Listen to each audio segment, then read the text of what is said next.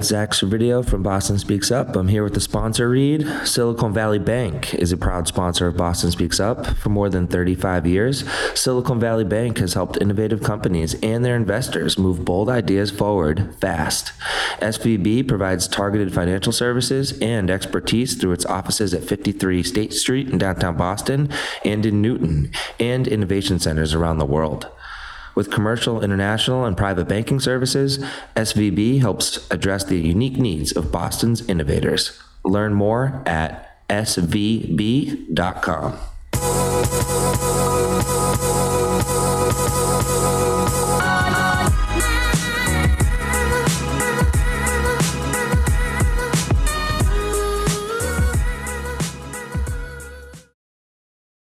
So Zach Servideo here with Boston Speaks Up. I'm here with Chris Savage, co-founder and CEO of Wistia. Thanks for having me. Thanks for being with us, Chris. So I got some good feedback from listeners to read just the summary that I write up that goes with the Boston O post. So I'm going to read that, and then we're just going to kind of go into a jam. Chris Savage is the CEO and co-founder of Wistia, a video software company based in Cambridge, Mass.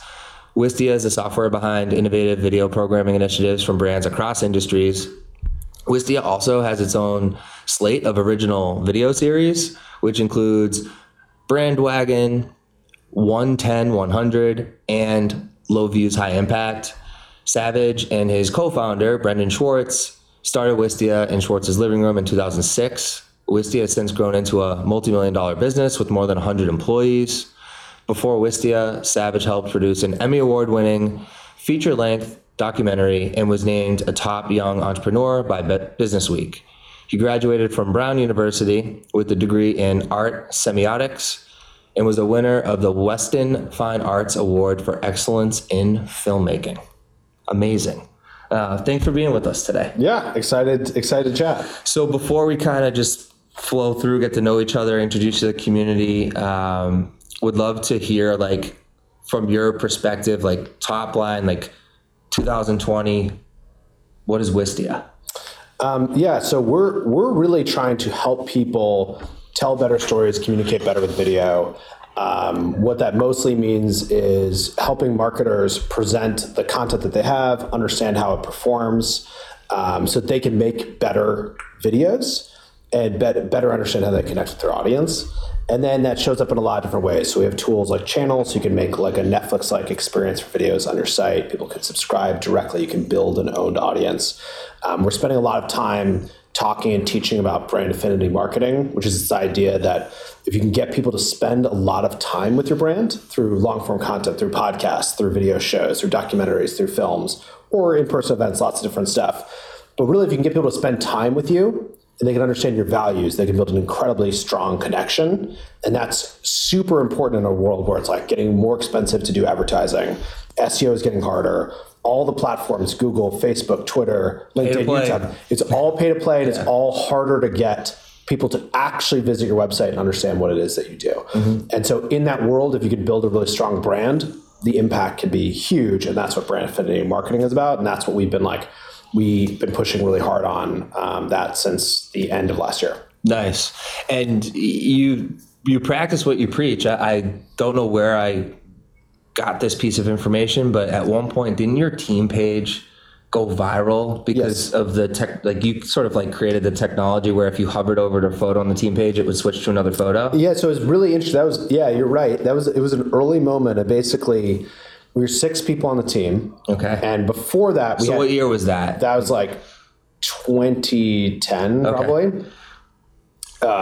6 people on the team. And before that, our team page had 4 people on it. And it had each person's name with a description, and it said management.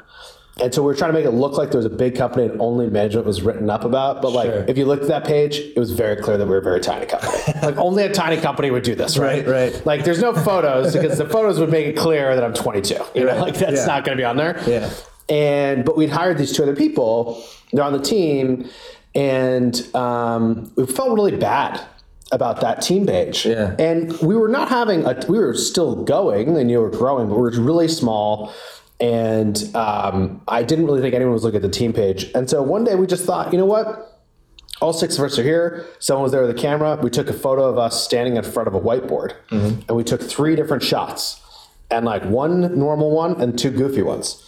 And then my co-founder, Brendan, when he was putting the team page on the website, he realized he could just have it switch between the goofy ones when you hovered, and that would make a cool effect. Yeah. And then he made an Easter egg on the page that was, if you just type dance on that page, it would start playing music and it would randomly switch between like the people. And he did that because it was someone's birthday on the team.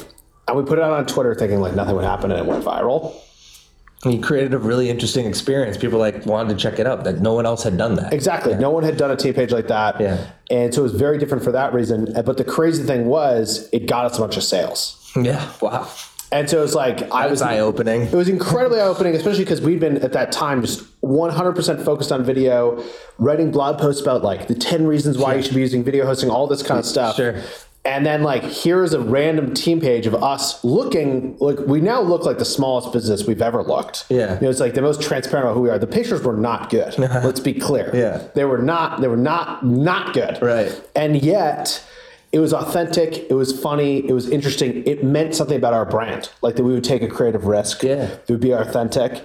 And people connected with that. So they figured out what the product was and they bought. And then it was over the years, many times, like with different things, this happened this lesson over and over and over again, that like our brand was actually driving the discovery of what our product is. Right.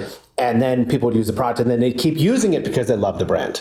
But Your brand was driving the discovery of where the product like was going. Yeah, and I think that happens a that's lot in great. today's Yeah. world. Like, Yeah. you know, there's so many direct-to-consumer products that you hear about, or you think it's a cool brand, or you see someone with the product and they're just like, they're just so excited about it. They love it so much. Yeah. They have so much affinity for it. Yeah. And usually that affinity is created by the product itself and the product experience. Yeah. So like when, you know, if I got an Apple Watch, and if it doesn't work properly, I'm going to think this is not very good. But if it works really well and it changes my behavior and I like that I use my phone less and I start to build like affinity over time, you kind of have to have the product. Yeah. The simple thing that we started to figure out was that you can actually build brand affinity in other ways, but you need time to do it. Yep. And you can't, like a 30-second ad, Yeah. it has got to be the best ad in the world. I can think of one ad that I think built a ton of brand affinity, which was the Dollar Shave Club. Yeah. Initial ad. But beyond really that one, there are not a lot that create a ton of affinity in the ad itself. I was working with Giant Media back in like, I'm from Boston, but I went out to LA in like probably around the time Wistia started. It was like 2011, 2012, so a little after. And Giant Media was actually instrumental in that Dollar Shave Club video. And what was interesting about it was like totally off base, but also like it was part of like a broader brand strategy. Yeah. So like it fit into like a strategy over time, which is I think also what you're alluding to. Like a 30-second spot can make sense if it's part of like a broader narrative and a longer game that you're playing. Yeah, and I think the question is just like where are you getting people to spend time with you? Is it with your product? Is it on your site? Is it in your community?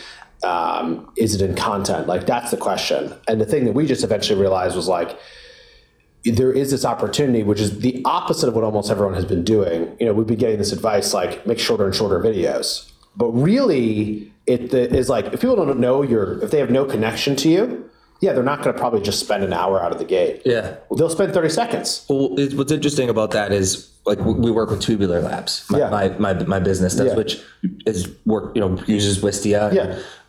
Probably a lot of overlap with companies you serve, right? Yeah. And they have these new metrics: deduplicated reach and watch time. Yeah. And the amount of people that will tune in and lean back and watch content in digital video is only growing. Yes. It's only growing. And actually there's some data around the same brand doing 8 to 10 minute clip versus a 2-minute clip. And if you look at the 2-minute clips, the 8 to 10s, people are more likely to complete the 8 to 10 minute than they are the 2. In some cases we've looked at. The content still has to be good. But the content has to be good, and they have to know what they're getting into. Right. But like that's exactly what we have seen. Like when we launched 110-100, there was more time spent with our brand because of the launch of 110-100 the first 2 months that it was out than every single marketing activity we had done in the 12 months previous. Yeah, and that's one of the shows that's a Wistia show. Yeah, it's a Wistia show. And what happened is if people made it 3 minutes into this thing, which was an hour and 40 minutes long, they watched the whole thing. Yeah. So it's like, think about how many 30-second videos you'd have to get out there, Yeah. or minute-long videos to Yeah. even come close to that kind of brand impact. It's night and day. And that's where, like, in the attention economy that we live in, that amount of like opted in attention at that time, like that's when, if you want to compare, what's more valuable, 100 people that are watching something for 8 seconds or 25 people that watch something for 3 minutes? Yeah. I mean, you start to have these interesting debates. But that's exactly, a quality group that's locked in. It's like, well, it's always more valuable. And their likelihood, and if you're tracking them as a software like Wistia offers, if you're tracking them through to conversion events, then the data proves it out. The smaller locked in audience converts. Well, it's also the small, like if it's, I think it's a perfect example. If you have 25 people and they're spending 3 minutes versus 100 spending 30 seconds, the 25 that spend 3 minutes, they're more likely the next time you have a 3-minute thing to actually consider it. And they're also more likely to tell anybody else about share it. it. And so it's like that group can compound and the one that spends no time with you can't. Yeah. It's impossible, right? Yeah. Like it's like if you're in the TikTok feed. Yeah. You're just there and then you're gone. Yeah.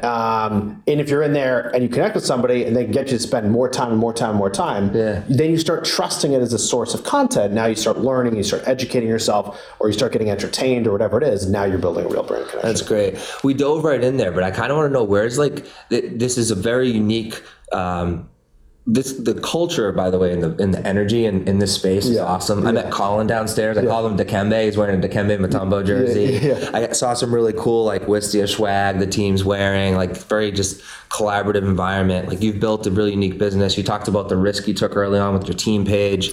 I'd love to kind of go back in time a little bit. Like where'd you grow up and where did you develop that sort of the appetite for storytelling? You went into a filmmaking path and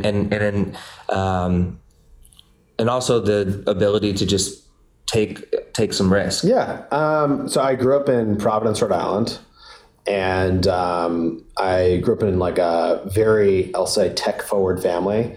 So my dad is a professor of computer science and helped start the computer science department at Brown. My older brother, who was like 14 years older than me, went to Brown, did computer science, and joined Microsoft pretty early. Okay. My old brother-in-law, former brother-in-law, also joined Microsoft super early. And so I was just around like so much technology growing up. Like it was like the first day the DVD player came out, like we had it. The first time like the PlayStation came out and the Xbox and like all these things. My house was just like, that's awesome. The Bose wave radio. Over to your house? Well, it's just like, it was just like my dad would be like, I need to do this because I need to understand this technology. They're like, okay. So it's like the Bose wave radio that like makes enormous sound out of the tide, like all this stuff. I was just constantly exposed to it. Amazing. And I think like, I was in a lot of conversations early around like how technology scales and like what it can do. And so, I was like on the internet really early and like building apps and HyperCard and like all these like different types of things. But it was mostly like for fun. Like, that was I gamed a lot. Like it was like, it was all just like really having a lot of like fun with the tech. And then when I was in college, I really didn't know what I wanted to do. And I was like going between a lot of different potential majors. And I ended up realizing that, I'd always loved telling stories, and I'd always been like, in my mind, I would constantly have an experience and think like, I think this is going to be a good story. And I would try to like hold on to the moments that are good stories and like hone them. Like I'd tell people and iterate, practice. And I'd always felt this urge to tell stories. And I was afraid to actually kind of admit that because I was afraid that I was not creative and that like, I couldn't go into a creative discipline. Computer science was your comfort zone. It's what you kind of knew. Yeah, engineering, computer science, math. Like I always did really well, and and it was a scary idea to go into an industry that was so creative. Mm-hmm. But then eventually I decided like I have to do this. Like this is my chance. Like there's an opportunity sitting in front of me right here at school, and like I'll go into it and see how it goes. And that was like about halfway through college. I decided to do it at Brown. They call it art semiotics because they have to make everything different and like their own thing. And it was funny, like I jumped into it. One of the first classes I had to take to do film was like an intro art class where it's like painting and drawing. And I was like, this could be so stupid. Yeah. And then of course I learned that it is a skill that can be learned. Like it's not just creative. You can learn some of the creative skills with practice. Right. And I ended up loving this class that I just never imagined that I would love. And in every class I took that was like these creative classes, the first time, instead of just doing the homework, I was doing extra work. Like I was finding the professors, I was spending time with other people, I was spending all of this time out of class. Like I became obsessed with it. You were obsessed with the process of creating? Yeah. Yeah. And storytelling. And storytelling. Yeah. And then like I was trying to learn in every possible way I could. And so I was like signing myself up for internships. What year was this? You were at Brown? I graduated Brown in 2005. So this is like 2003. Okay, 2004. Cool. Yeah. Oh, you went to school. Did you overlap with Zach DiOssi? A couple of years? I don't know who that is, but He played football at Brown and he stole a couple Super Bowl rings from the Patriots. oh yeah. He's the long snapper. If you have one career in the NFL, long snapper. Okay. Yeah. Oh, gotcha. Yeah. He's the long snapper from Brown for the Giants. Yeah. That's funny. I must have overlapped with him. But yeah, and I did that. And then I just basically like signed myself up for like a million internships and like just want to learn, not just in a classroom, but like by doing. And in Providence, like, would you go up to Boston? Yeah, like, I did some in Boston. Yeah. And what type of companies?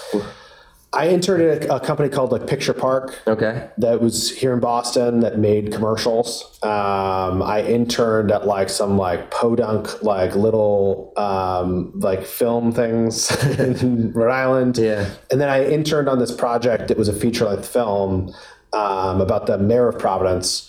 And the mayor of Providence at the time was this guy, Buddy Cianci, who... I've listened to Crime Town. Yeah. So anyone who hasn't listened to the Crime Town podcast, I highly recommend. Yes. So First Season of Crime Town is the same story. Okay. But basically, he was the longest serving mayor in the U.S. He was kicked out of office twice. The first time in 1980 for assaulting his ex-wife's lover, who happened to be his best friend, with a fire log and like putting out a cigarette in his face. He got kicked out of office, put on probation for 10 years, and then decided to run right after he got off of probation again for mayor of Providence, and he won by about 100 votes.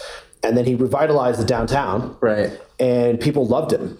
But the schools were crap and like all this stuff. And then the FBI agent who got him in 1980 came after him again and basically got him on a RICO law, which is like effectively exists for mob bosses. And we followed him for 6 months before he went to jail when he was certain he wasn't going to go. Oh, I need to see your doc. Yeah. Is this the doc that won the Emmy? Yeah. Nice. What's the name of it? It's just called Buddy. It's called Buddy? Yeah. And where can you access You can see it on Vimeo. You can see it on Vimeo? Yeah. Okay. Yeah. Maybe we'll have to throw a shout out to that in this post. Yeah. How long is it? I think it's like 80 minutes. Okay, cool. Yeah. But so I started as an intern and then I basically wouldn't leave. So I did it for the summer. Yeah. And she's like, bye, see you. I was like, well, I'm doing this class on marketing. Like, maybe I can help with some of that. She's like, oh, that would be amazing. And then I did that. And then I did a class on editing. And I basically was like learning and doing. Yeah. And so I ended up being one of the associate producers on it, which was amazing. It was so cool. Yeah. That's cool. How did you go? Were you part of that process too, to like submit for the Emmys? Like, how does that? How does that all play out? Basically, you have to air on TV to be submitted for the Emmys, Right. and so one of the funders, I think if I remember correctly, it was like one of the funders was some public television group that like by funding it, they got the rights to air it, and that aired it. And we were qualified. That qualified us, and then do some marketing, to get right, and then after that, well, there's like a bunch of different Emmys, and then there's like the main Emmys that people see on TV. So it's not the main Emmys that people see on TV, but it was like the New England Emmys won for best documentary. Yeah, and that's awesome. Yeah, so basically they just like pick from within that. But we had been in about, I'm going to say like 12 different festivals and had won a lot of the festivals. Nice. And actually the thing that was like amazing and also like kind of heartbreaking about the documentary was it had won all these festivals and it had so much potential. I thought it was really good. The first time I saw it premiered was in Providence, so biased audience, but like 600 person theater, sold out. Yeah. Standing ovation at the end. First time I've ever been involved in anything like this. Yeah. We go up on stage and start answering questions, and I'm answering some questions. Yeah. I'm like, what the hell is going on? Like, Yeah. I'm like 21. Yeah. I shouldn't be doing this. It's crazy. But then we brought it to distributors to try to actually get a deal. Right. Because we did some self-distribution, but there's an opportunity for us to like, try to get this like nationally in theaters. And the head of HBO documentaries at the time, who was like the best, people to distribute the movie, they saw it and they're like, love the movie, super good. But we did some research and we had a documentary about a politician a couple of years ago. And we don't think we can distribute this because like, we just don't think political things like really work. And I remember like the filmmaker who I was working with was so heartbroken by this. Yeah. This was like her shot. Right. And I'm sitting there watching, like, she spent like 6 years of her life on this. Yeah. I was involved in it for like 3 years. Yeah. And still it was painful for me. And I'm like, this is a world where like one person can make this kind of decision over the path you have forward. I was like, I don't know about this. Right. Like, it almost was like I very quickly saw inside something that was like just below the echelon of enormous success. Yeah. And I'm like, that's not a fun place to be. Yeah. And it was one of the things that when we saw the opportunity to start Wistia, made me really like searching for opportunities like this, to be like in control. Yeah. And to not have to rely on like the whim of one person. Yeah. You don't want to spend 3 to 6 years of your life to get to the table to play roulette. Exactly. It's like, exactly. Wait a second. Exactly. I just spent 6 years. Like now I'm leaving it all to chance. Exactly. And it's like, so that's, I totally get that. Okay. So a few years there, when did you meet Brendan Schwartz, your co-founder? So we lived on the same freshman hall. So we were friends from like the first weekend of college. Amazing. Yeah. And then did you guys move up to like Cambridge together? So he moved up we graduated in 2005. He moved up here directly and got a job at a software company, software startup, and was living in this like 10-person house in Cambridge. And then I spent that first year still doing film stuff. And then we saw the opportunity for Wistia about 9 months after we graduated, started talking about it, thinking about like, would we turn this into a real thing? And we decided we'd do that. And he quit his job. And I moved up here with my girlfriend, now wife, and we moved into that like 10-person house. Nice. You and your now wife lived in the house? Sweet. I had a house like that in Somerville. Yeah. There's only 6 of us though. Yeah. But at one point, like my sister lived there and my now wife lived there. Yeah. It was like, there was like 1 bathroom. Yeah. But that's what you did. That's what you do. It was awesome. It was so amazing. It was so much fun. And I got a text from one of my groomsmen today. Just drove by the Highlands because we lived on it was Highland Ave in Somerville. We lived on Highland Ave in Cambridge. Oh, really? Yeah, that's good, funny. Good vibes with Highland Ave. Good vibes. Yeah. That's funny. That's cool. So when you founded Wistia, was it from that house or yeah mm-hmm. Basically, I mean, we spent the summer. My parents have like a house on Martha's Vineyard, so we spent the summer there because it's free rent. Yeah, and then we moved into that house. We did not get enough work done that first summer, I'll say. Yeah. But yeah, we moved into that house and we worked out of there for like 2 years. Okay, and I lived there for 4 years, and Brendan lived there for like 9. Nice. Yeah. Nice. Yeah. The house has a legacy. I'm sure you have a group of people you get together with. Oh yeah, they're like all my best friends are from the house. Yeah. Likewise. Yeah. Highland Ave. Yeah. That's the key. That's it right there. Find your Highland Ave. Yeah. Everyone needs to find their Highland Ave. So talk through a little bit of the early years of growth and some of the growing pains and like finding your stride as a company. Yeah. So the first year we didn't start by saying we're going to make a platform for businesses to use video better on the web. Like we started by saying like, we're going to do stuff with video on the web. And initially we were focused on filmmakers. And so the first year was like, we're going to make a filmmaking competition website. That didn't work. Then we're making a portfolio site for filmmakers. We did that. We launched it. We got people using it. But like, when we realized we had to make money from it, and there was no way we were going to make it work like economically. So it took us about a year to figure out. We've met all these people. We've talked to a lot of businesses actually from just like going to meetups and meeting startups. those businesses are contacting us saying, you guys are the video guys, like, can you help me? Yeah. And we've been saying, no, we help artists. Right. And we're like, well, we're going to run out of money. This business is going to die. So maybe we should talk to them. Yeah. And we realized a lot of things we'd built for these filmmakers was actually going to be really valuable. Yeah. And like the initial customer, the first customer we got, signed up to use Wistia to privately share videos internally. Okay. So they were sending DVDs around the world. They're doing clinical trials and they're shooting video through an endoscope of the surgery. So the video is incredibly important. But because they were doing trials in like South America and Europe, they'd have to overnight these DVDs back. That took 2 days. That it would often be too late. They would be iterating and trying different things. And so we gave them a way to do it all on the web, totally securely, commenting, stuff like that. And then once that happened, in hindsight, it felt very slow back then. In hindsight, I think it was kind of fast, but basically each month we got another customer, and they were all big companies in different industries. So very quickly we had this company, Sonus Networks, signed on, which was like a large telecommunications company. We got Cirque du Soleil to sign on. They found us through I spent $30 on Google AdWords, and I got one person to contact us, and it was Cirque du Soleil. They signed up and spent $500 a month. Nestle became a customer. It was insane. And, it happened very quickly with an incredibly minimal product. The product we built for that medical device company, we asked them if they would pay for a private way to share video. They said yes. We said, this is the pricing. They're like, great, we want the best price. We're like, all right, that's $400 a month.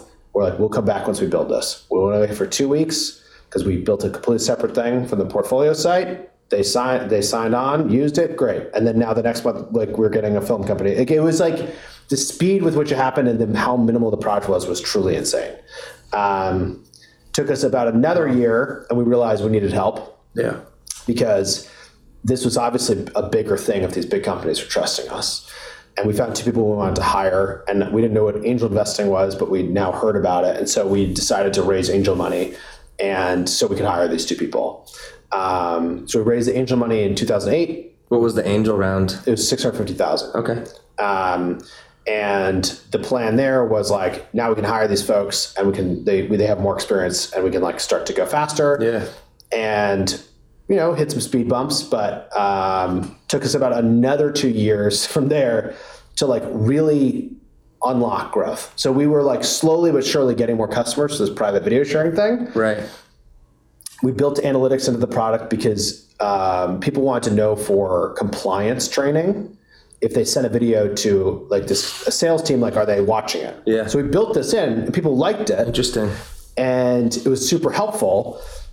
And it was actually required in that case. And then we started having people say well, we want to embed these videos in our website. Right. We're like, no, we're the private thing. We don't do embedding. And they're like, no, look, we like your interface. We like your player. We love your analytics. Can you let us embed? And we kept saying no, and people kept asking. Mm-hmm. And then eventually, maybe a lot more people want that. Yeah. And so what period of time, some months or some. This is now 4 years after the company started. So this is in 2010. And how long though were people requesting that you publicly host? A few months, and you're like, okay. It was probably 6 months. Yeah. And we actually there was a way that we could make an embed code by hand and email it over to people. Sure. So we were doing that. Yeah. And which is insane, but that's what we're doing. And then we decided we had to actually update the product, make it so you can embed within the product. And we also had learned through this whole period of time that our pricing, we've kind of been pricing for larger companies, but actually most of the demand was coming from small and medium-sized businesses. Yeah. So we had lower introductory prices, and we let you self-serve online. So we did self-service online with embedding, and we're about 4 years in. At that point, we had 30 customers. Yeah. And then we launched that within 2 months. We had 200. Wow. And that is when I was like, oh my God, this is going to work. Yeah. And that was it was that moment when there was finally. It took you several years to have 40 customers, and it took you a few months to 5X that. Yeah. Yeah. And when that happened, it was clear that if this just continued, the company would become profitable. Right. And we thought that would be amazing, and that we could get back to this we could get to a place where we could be more confident when we were profitable. Mm-hmm. And we were also actually just running out of money at that time. Mm-hmm. So we had to raise another round.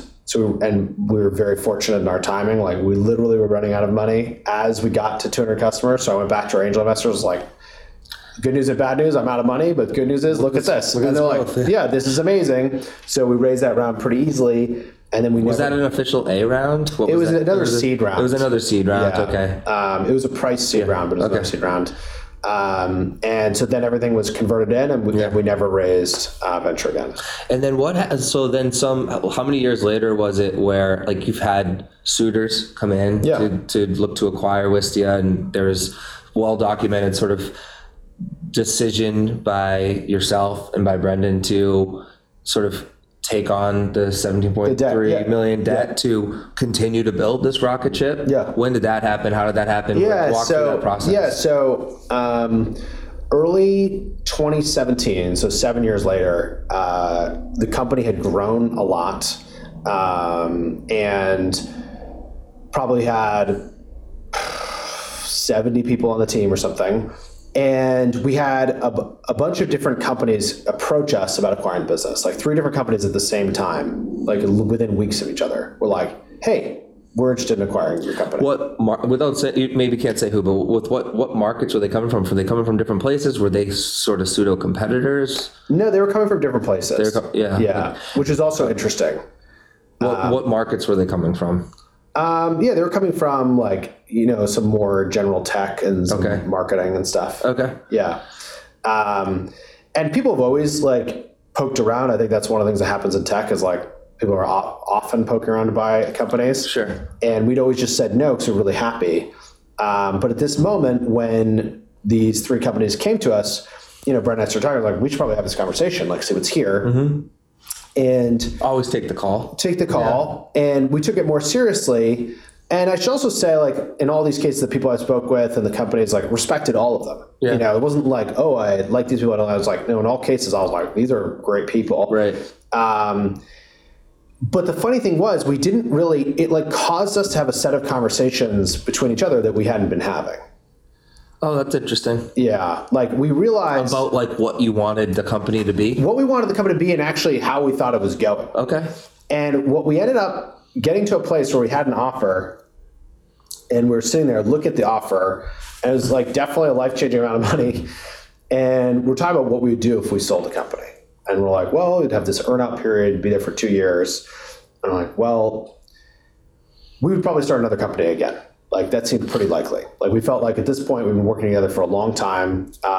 We feel we work together really well. We complement each other. We'd definitely start something else. Or talk about things we'd start. Well, we've been in the video space for a long time. We've grown a lot, but we think there's in some cases, our market's been slower. We think there's other opportunities that are about to come, blah, blah, blah, riffing on that stuff. So, okay, we'd probably go back to a similar space. Yeah. Who would we hire to do this? You can get where I'm going here. We're we're basically trying to rebuild the company. Yeah. So, why would we really rebuild the company? And actually, we're unhappy.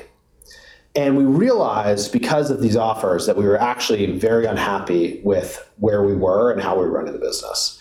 And we had been through, at that point, after raising that money, the $750, which was in 2010, we got the business profitable a couple years later, maybe 18 months later.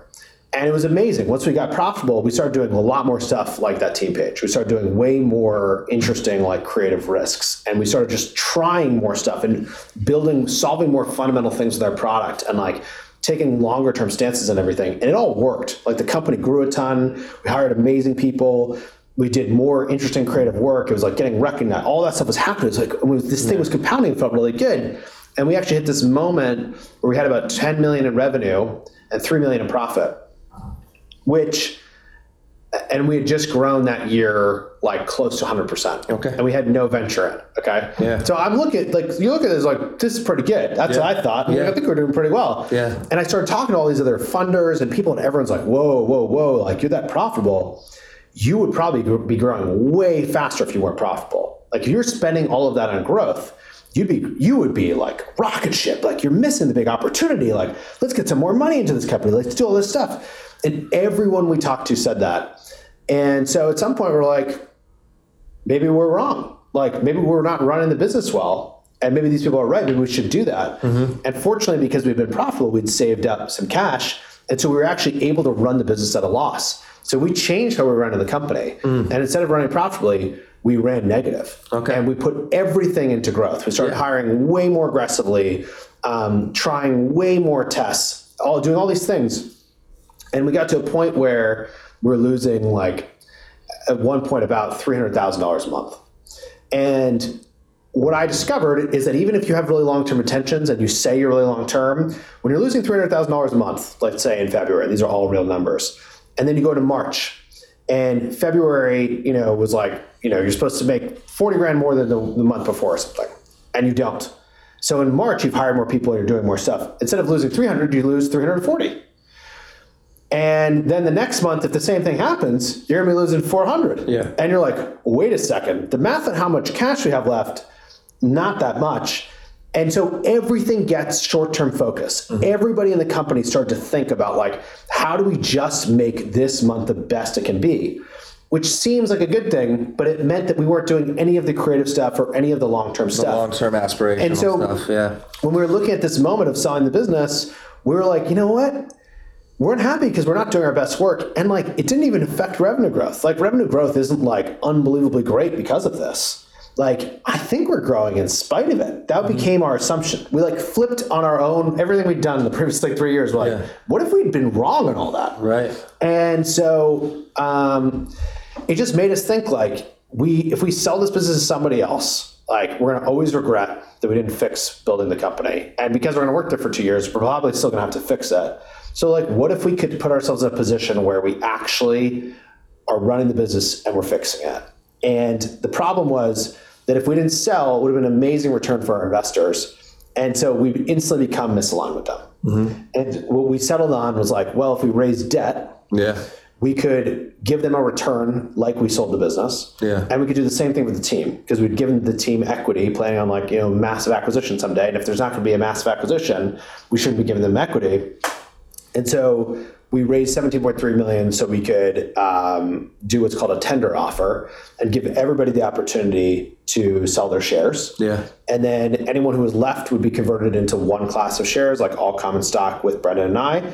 And we would like then focus on getting the business to profitability so we could serve the debt and be long-term focused. Super fair. Yeah.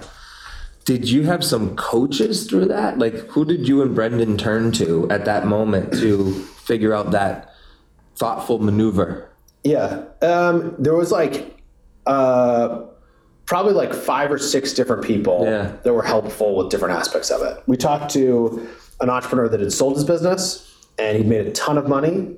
And he said to us, he's like, no one's ever going to say this. Like, no one's ever going to tell you not to sell. Just in the same way that if you see someone marrying somebody that you think they probably shouldn't marry, you don't tell the person not to get married because you assume there's something else going on in there. Like you assume that like behind closed doors, that relationship's actually great. So no one's going to tell you not to sell your business because they're going to think like you probably want to sell a business because when we started the business, we thought we wanted to sell a business. Like that's what we thought we wanted to do. It's a good analogy. But what he said was he sold his company. He had a bunch of problems. The problems were still there. He fixed them himself, which benefited the company he sold to. And then he realized he no longer had a platform for building. And he'd spent like 15 years of his life building this thing. And now he'd have to create, if he wanted to have a platform for building stuff, you'd have to start completely fresh. And you have to get lucky again. And you have to do all the stuff again, because I believe there's a lot of luck in entrepreneurship. And so he's like, I'm just telling you that. And that was like unbelievably helpful. And then I met another entrepreneur who had basically done this exact thing, but in his case, his business was at like 200 million in revenue, and he had raised 300 million in debt to buy out his investors. And I just watched this guy like operate at a different level from like anybody I had ever seen before. And so a few of these stories together kind of like helped us figure out what we wanted to do. And then, it was a tough process of talking to lots of folks, but we have like some advisors and people who like understand this world a little bit and helped us through it. That's great. That's part of the beauty of Boston is the sort of, I mean, you go in any direction right now, we'd probably run into someone we could have a pretty intellectually stimulating conversation with. But the one thing that's been consistent about 40 podcast episodes in for me personally is just the idea of mentorship and sort of folks sort of advising each other and being willing to sort of provide helpful counsel as the collective community kind of, lifts itself up together. Yeah. So that's cool. Do you feel like you're building a video software company in Cambridge, Massachusetts? Some may say, "Oh, should you be in New York? Should you be in LA?" What's the advantage from your view in being here in sort of greater Boston? Yeah, I mean, I think Boston has like an incredible marketing technology community. There are so many folks here who have done like really interesting things. There's a lot of amazing businesses that have been built here without raising tons of capital.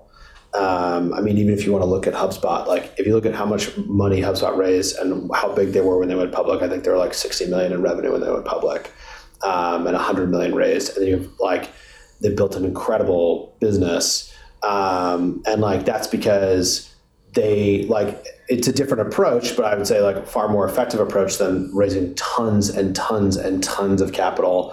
And just like kind of, raising on a hope and a prayer that like your consumer product will like keep having user growth. Right.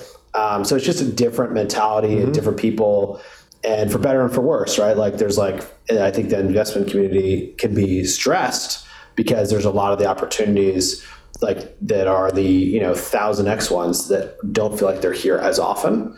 But like it's just an incredible community of people. Yeah. Really is the thing, and an incredible community of talent.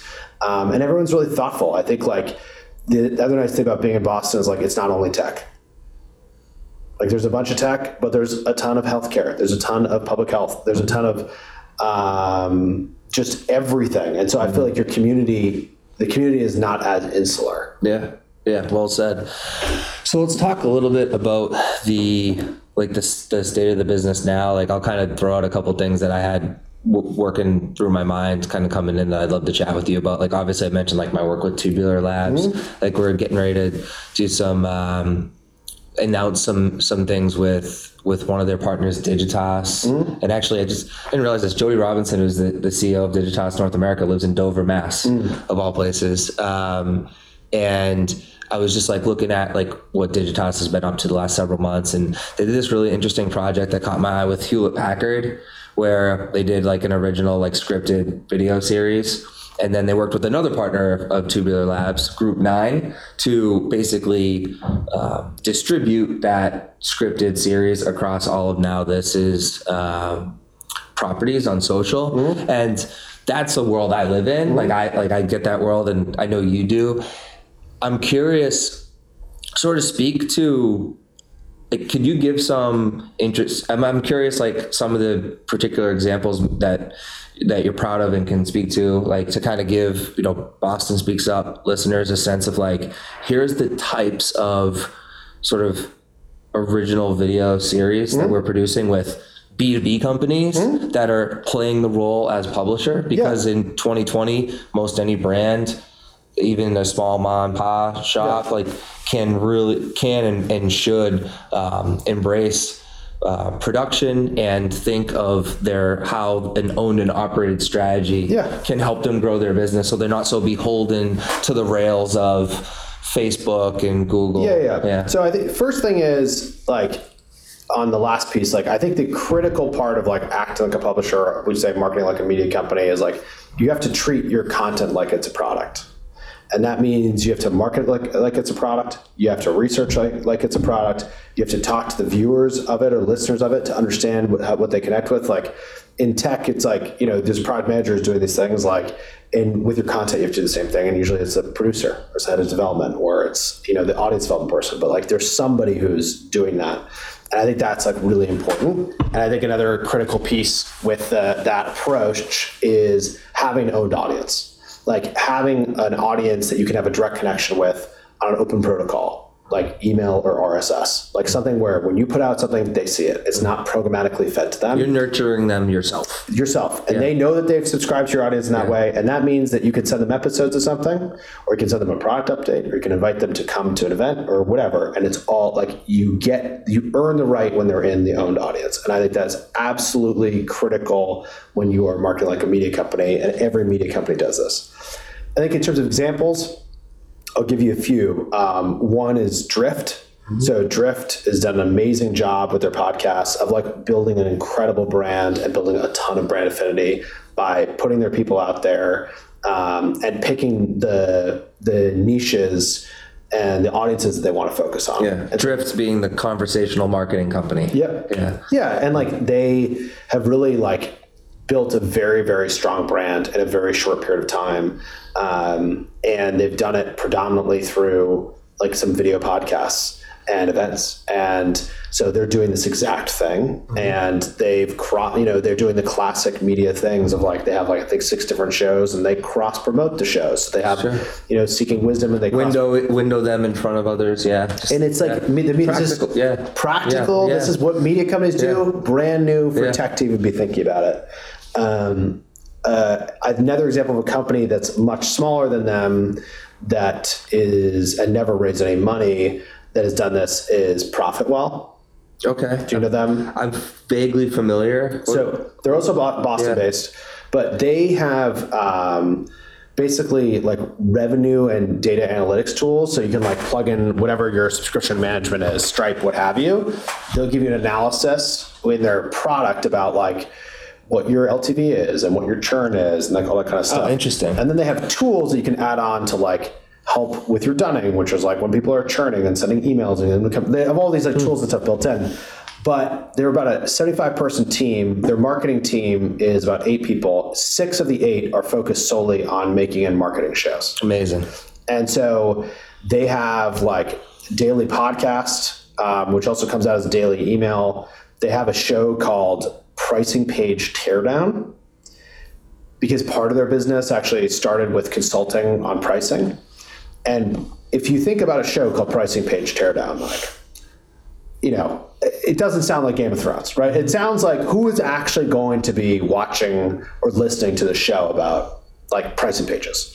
Sounds boring, except if you're running a business and you're thinking about pricing, it is one of the most important things that when you decide to focus on it, becomes like the most important, highest leverage thing you can do. And Pricing Page Teardown is basically like Game of Thrones for that person. And so they figured that out. And so they don't need tens of thousands of people to see every episode. But over time, they've built this thing up to get thousands of people watching every episode. It's been unbelievably impactful for their brand. And that's one of the examples of one of their shows. They have a show called RevOps and Hops, and they have another show called like Product Trade-Offs, and they've built this, like they're building this media empire, but it's all an owned audience. It's all about building brand affinity, and it's been incredibly high leverage for them. Because the other piece I think of treating your content like a product is you want to market your products. So you have to use the same techniques you do to market software, hardware, manufacturing, whatever. You just do the same marketing for your content. The video content, for video or a podcast, you take clips of it. And you take derivative assets. You take the derivative assets and you put them on the different platforms. It turns out people want different things on different platforms. Like you want maybe behind the scenes on Instagram stories. And so when you start doing that, you realize like like this episode that we're recording, if you wanted to, you could probably go pull 15 different clips from it. And each clip could be animated or with something like Headliner. It could be just static text. It could be put in its entirety. You could take other video clips of me saying things in the past and combine it with this new asset. Basically, you end up with so much stuff you can use to actually promote the one episode. And so when you start doing that for every episode, there's an enormous opportunity. It's a trove of content. And like the farther out that people are from your audience, they're going to see the short stuff. But if they find their way in and they end up listening to an hour-long thing, how much more likely do they become to actually listen to the next hour-long? Do you remember Epoxy? Robert Downey Jr., Downey Ventures back company. When I was out in LA, like I don't know, they were like the glue for the social video space. But it was it was like Hootsuite for video. Okay. And you could basically ingest your video from like YouTube or Vimeo, and you could cut it up and you could like distribute like derivative assets. Really good IP. They I can't say who, but they fell through on an acquisition offer with like a major social platform and ended up having to get kind of gobbled up by another upfront ventures company, and they sold to Vemba out of Toronto. And to this day, it's been several years now, I wonder what's going on with that Wow. IP, because it was like they had like engineers just constantly working on like developing solutions to help really easily cut different types of assets together and put them out. And there's this other company we worked with, Canvas. Yeah. You know Canvas? Jared Feldman is the CEO. I'm an advisor to those guys. And what's interesting about them, like they have a deal with like Facebook Watch, where they're like, if Facebook Watch gives you money to produce a show, it comes with Canvas now. And that way, when say it's, lean back 8-10 minutes, when Tom vs. Time came out, they'll monitor like the emotion spikes, like based on comments, like when are people most emotionally charged, and then provide that information to the creators so that when they cut together like promo clips, That's awesome. they're taking the emotion spikes and then distributing it out. That's super cool. And that's like, I mean, it's still the exception, these companies, but it's Yes. definitely increasingly becoming the norm. Curious if, for Wistia itself, like impressive, like few shows you've done, like really like Brandwagon. Do you view, like obviously you act and participate as like a media company. Do you see a future state where you build a bit of a media network and maybe launch an OTT app and offer, like, is that something that you want to talk about right now? Like that's sort of the type of thing that I would imagine your company would kind of like evolve toward. Yeah, it's a good question. I think we are trying to, as we have always done, like, when we taught people about how to make videos in a scrappy way and like, turn their conference room into a studio, like we basically didn't allow ourselves to shoot anywhere but that. And as we've evolved, we've always tried to, like, in the meta way, like actually do the thing we're saying, which is scary because, like, if it doesn't work, it really doesn't work. And if it works like really well. And There's no in between there. Yeah. But that's how we like it to be. And when you're profitable, that's like one of the things you get to do. And so, yeah, like we're investing a lot more in Wistia Studios and have way more content coming out this year. Great. And so, there's going to be depending on how many we can fit in from a launch schedule, it'll be like 4 to 5 like major things this year. Great. And will we be going to like an OTT network type thing? Like not yet. But it's something that I'm interested in and like learning more about and playing around with. Cool. We should talk more about that offline. Like I've spent a lot of time in that space. So like the whole like free ad supported TV movement, like last week Zumo was acquired by Comcast. There's a lot more activity that's happening. We represent Vizio platform and their SmartCast operating system's great, but they have their Watch Free service. Obviously it's mainly powered by Pluto, but Vizio is also starting to acquire and prop up like new sort of like channels of content that are like Roku Channel, which is another player in this space. And where the future's going is you have device manufacturers like Vizio, platforms like Roku, so like social platforms getting in this space, like obviously Amazon, Facebook Watch.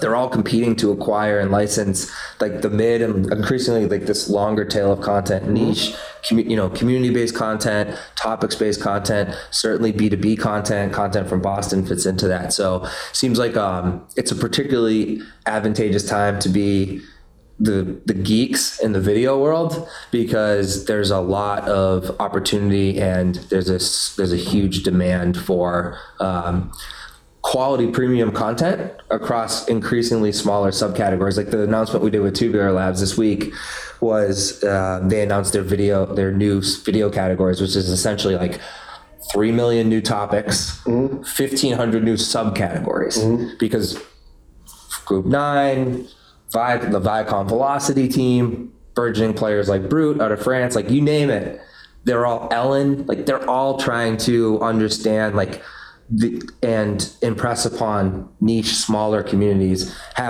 It doesn't matter like the size of the community, it matters how long they're tuned in, and that value and that attention is worth so much more than a little bit of attention on a spot that has like a wider reach. Totally.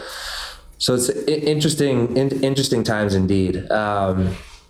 What else haven't we talked about? Is there anything else happening at Wistia this year? Particular initiatives, like you mentioned, you got maybe 3, 4, several shows that might come out. Are there, there particular obstacles, challenges, or just goals that you've set for yourself this year?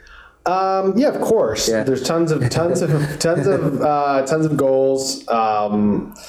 What can I really say in this forum? I would say we had 2 major launches last year that were evolving like as part of our product channels, and you're going to see more from us as like we keep building into that and going further there. I mean, we're still hiring for a lot of roles, and we're hiring for a lot of them in Boston, but also more and more remote. And so looking for engineers and marketers and more sales and, more product help and more support, like basically everything. Great. Yeah, there's I don't know really what to say. There's like a ton of stuff. I'm just excited. I feel like it's, recently I realized that like, here's this company that Brendan and I started. And when we started, we thought we'd do it for 6 months and then we would sell it, or we would fail and we'd just tell no one. Mm-hmm. Right? That was our approach. And yet somehow along the way I realized like, oh, I love building a company. I love the process of doing this.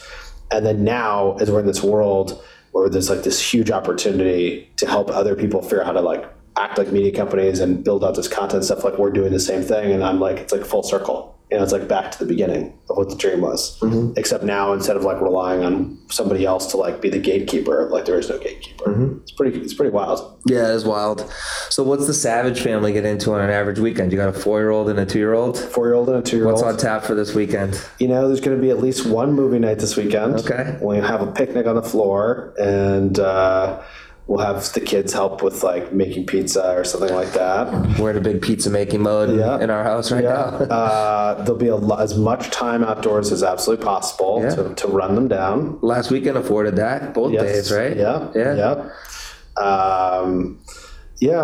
Probably watch some movies, maybe hit the rock gym. Cool. It'll be good. Nice. That's awesome. Chris, this has been a pleasure. Hey man, thanks for coming on. Thanks so much. Yeah. Cheers, Boston.